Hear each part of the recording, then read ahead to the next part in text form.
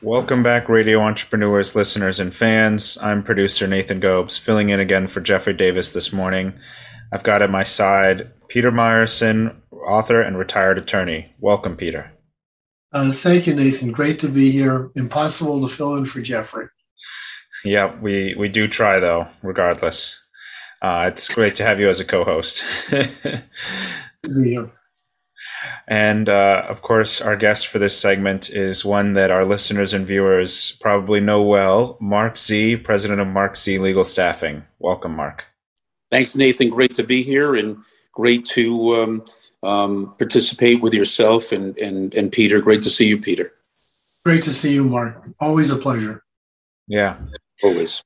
So I know you have a specific topic for us, but maybe real quick before we dive into it, it was occurring to us off air before we got on that it's been a while since we've given the listeners and viewers an overview of what it is you do.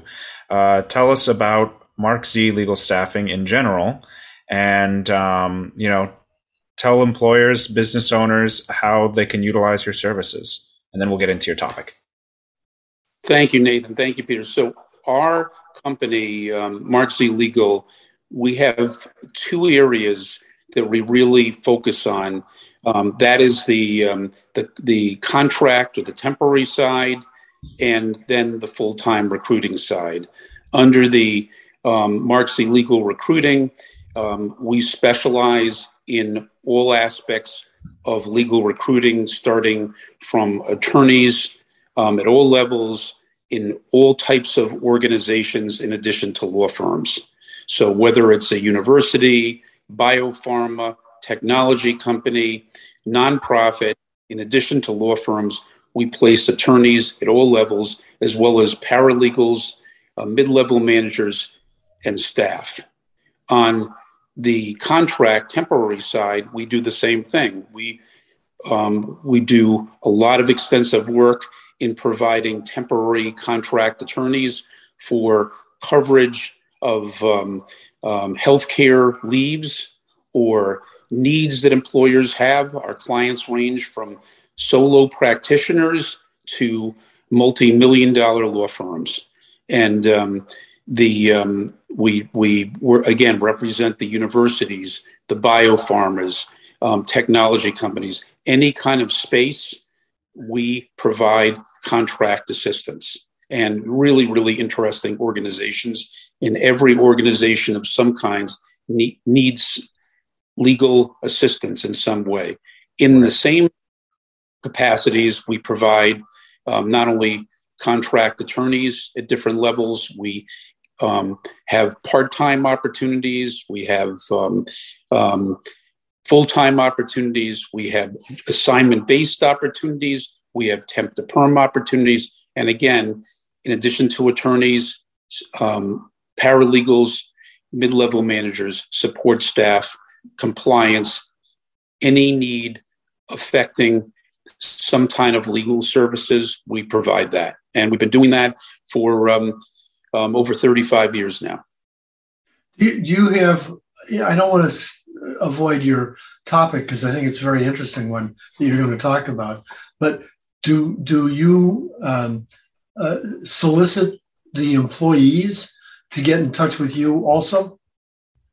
Yeah, so what we do, again, when we have two different divisions under the recruiting model, we have organizations, whether it's a law firm, company, or any organization, they retain us to find attorneys, to find paralegals, attorneys at all levels, partner, general counsel, assistant GC, specialized paralegals, to find the right fit. It could be a corporate paralegal, business paralegal. It could be a paralegal for trial law, litigation, family law, commercial and residential real estate.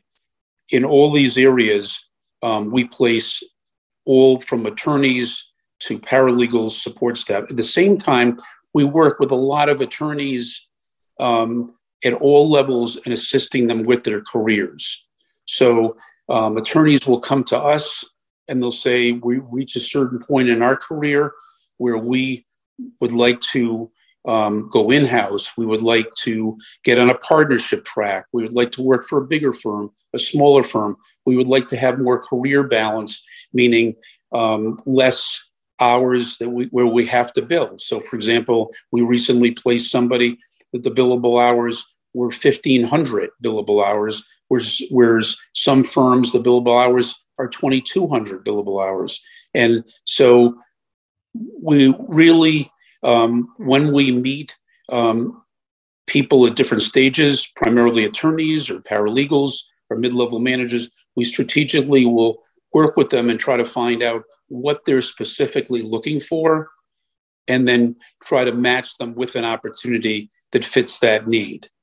At the same time, on the organization, company, or law firm side, we'll work with those firms, organizations, and companies to try to find the right fit, to recruit people that have the skill set and experience that would be best for those roles. Excellent. Excellent. So I know you wanted to talk to us today about the changing role of hybrid employment.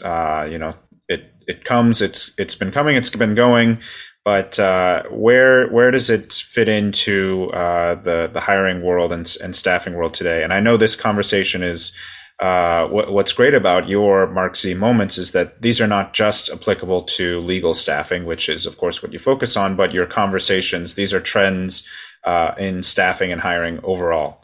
So why don't you tell us what you've been seeing? Thank you, Nathan. Well, the whole issue with hybrid and the labor market, excuse me, has been uncertainty. Organizations, law firms, companies, and individuals, they really have a lot of uncertainty in terms of what would be the right balance to protect the health of their employees, at the same time have a productive work environment where people will benefit. For example, during COVID, a lot of companies and firms and organizations, they looked to hire people, but they had to onboard them remotely. The employees were not allowed in the office. And if they were allowed in the office, it was for a limited time. And a lot of times the attorneys that they supported or worked for in some ways might not even come into the office then, or if they came, it was on a limited time frame, and they weren't getting the mentorship, they weren't getting the responsibilities, and they weren't bonding with the people they were supposed to support and work with, as well as their colleagues. And so the employers wrestle with what works best. And a lot of people excelled working remotely with the companies and organizations and firms. And for law firms, it was a bonanza as far as billable hours. And employees, especially employees with families or large commutes, they were able to cut that down. And so some of the employers that were more the suburban or small firms outside the city, they did have people come in on a regular basis, but they had a hybrid schedule. The bigger firms, they were sort of in a flux. Eventually, in the last month or two, after several, not false starts, but starts that were changed due to the dynamics of the way the COVID variants were coming in, now the employers are having set schedules. Employees, when they came in, they wanted to know when they came in to start their job, when they came in for interviews, what is the schedule? What are your expectations for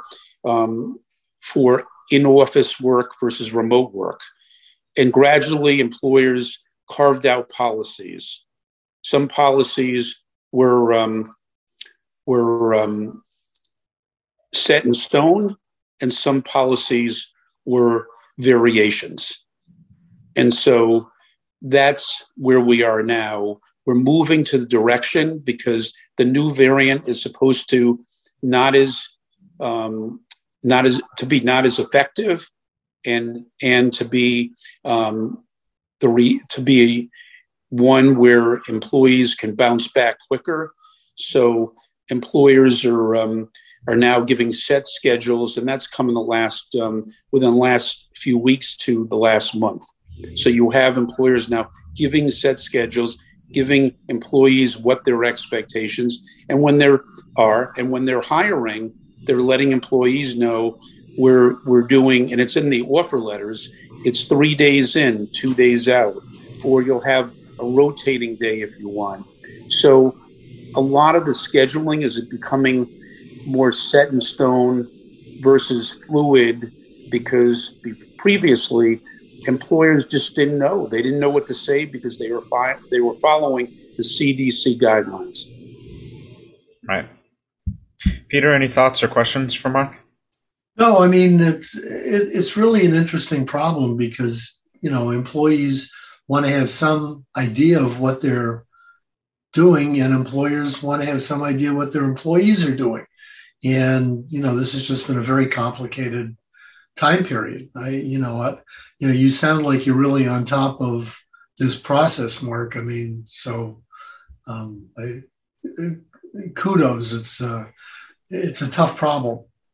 It changes with the day, Peter. I mean, we're right in the trenches, as far as doing deals, trying to recruit for positions where employees are asking, can I work fully remote? If I can, I'd be very interested. If I can't, then I'm staying in my job. Or if I can't, then I'm not interested in your opportunity. Or, the whole vaccination process. There's still a lot of people that aren't vaccinated. Well, what reason are you not vaccinated? Is it a medical or religious exemption? Can the employer make an accommodation? And as everybody goes back and understands COVID better, then it's a whole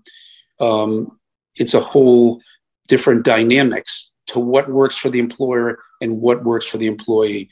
We've had a lot of deals that haven't gone through because people wanted to know what was set in stone, and we've had a lot of deals that got tabled that eventually worked out once everybody came to some kind of solid understanding. But it's more constructive now. At least there are guidelines that employers can work with. I think just this new variant and guidelines. And yesterday I heard news in terms of that masks are going to be lifted and on airline flights and public transportation, and that could be a good thing. That could be a bad thing, because what happens is not with COVID, but a lot of disease that used to spread is now, the flu and other different. People are going to start getting these when they didn't get it before during COVID. It wasn't just COVID; it prevented them from getting other diseases. Yeah.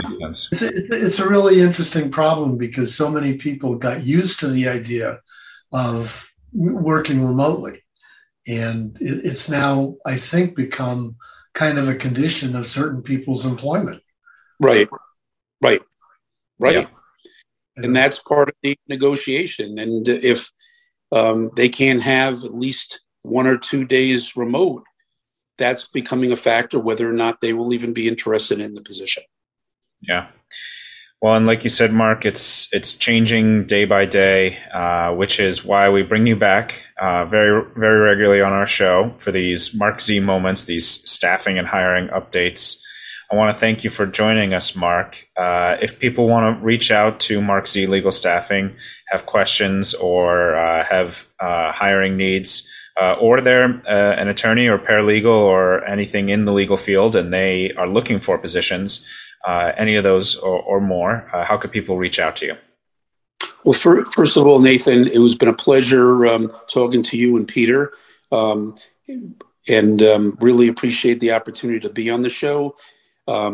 The way that people can find us is, first of all, Google Marc Z, M-A-R-C-Z, and just Google that, M-A-R-C, and the letter Z, and Google that, or marczlegal.com, M-A-R-C-Z-Legal.com, or 617-338-1300. Excellent. And Peter, I know you are an author. You're a retired attorney, but you're also an author. How can people reach you or find your books, plural? Well, second one's coming. Second one's coming.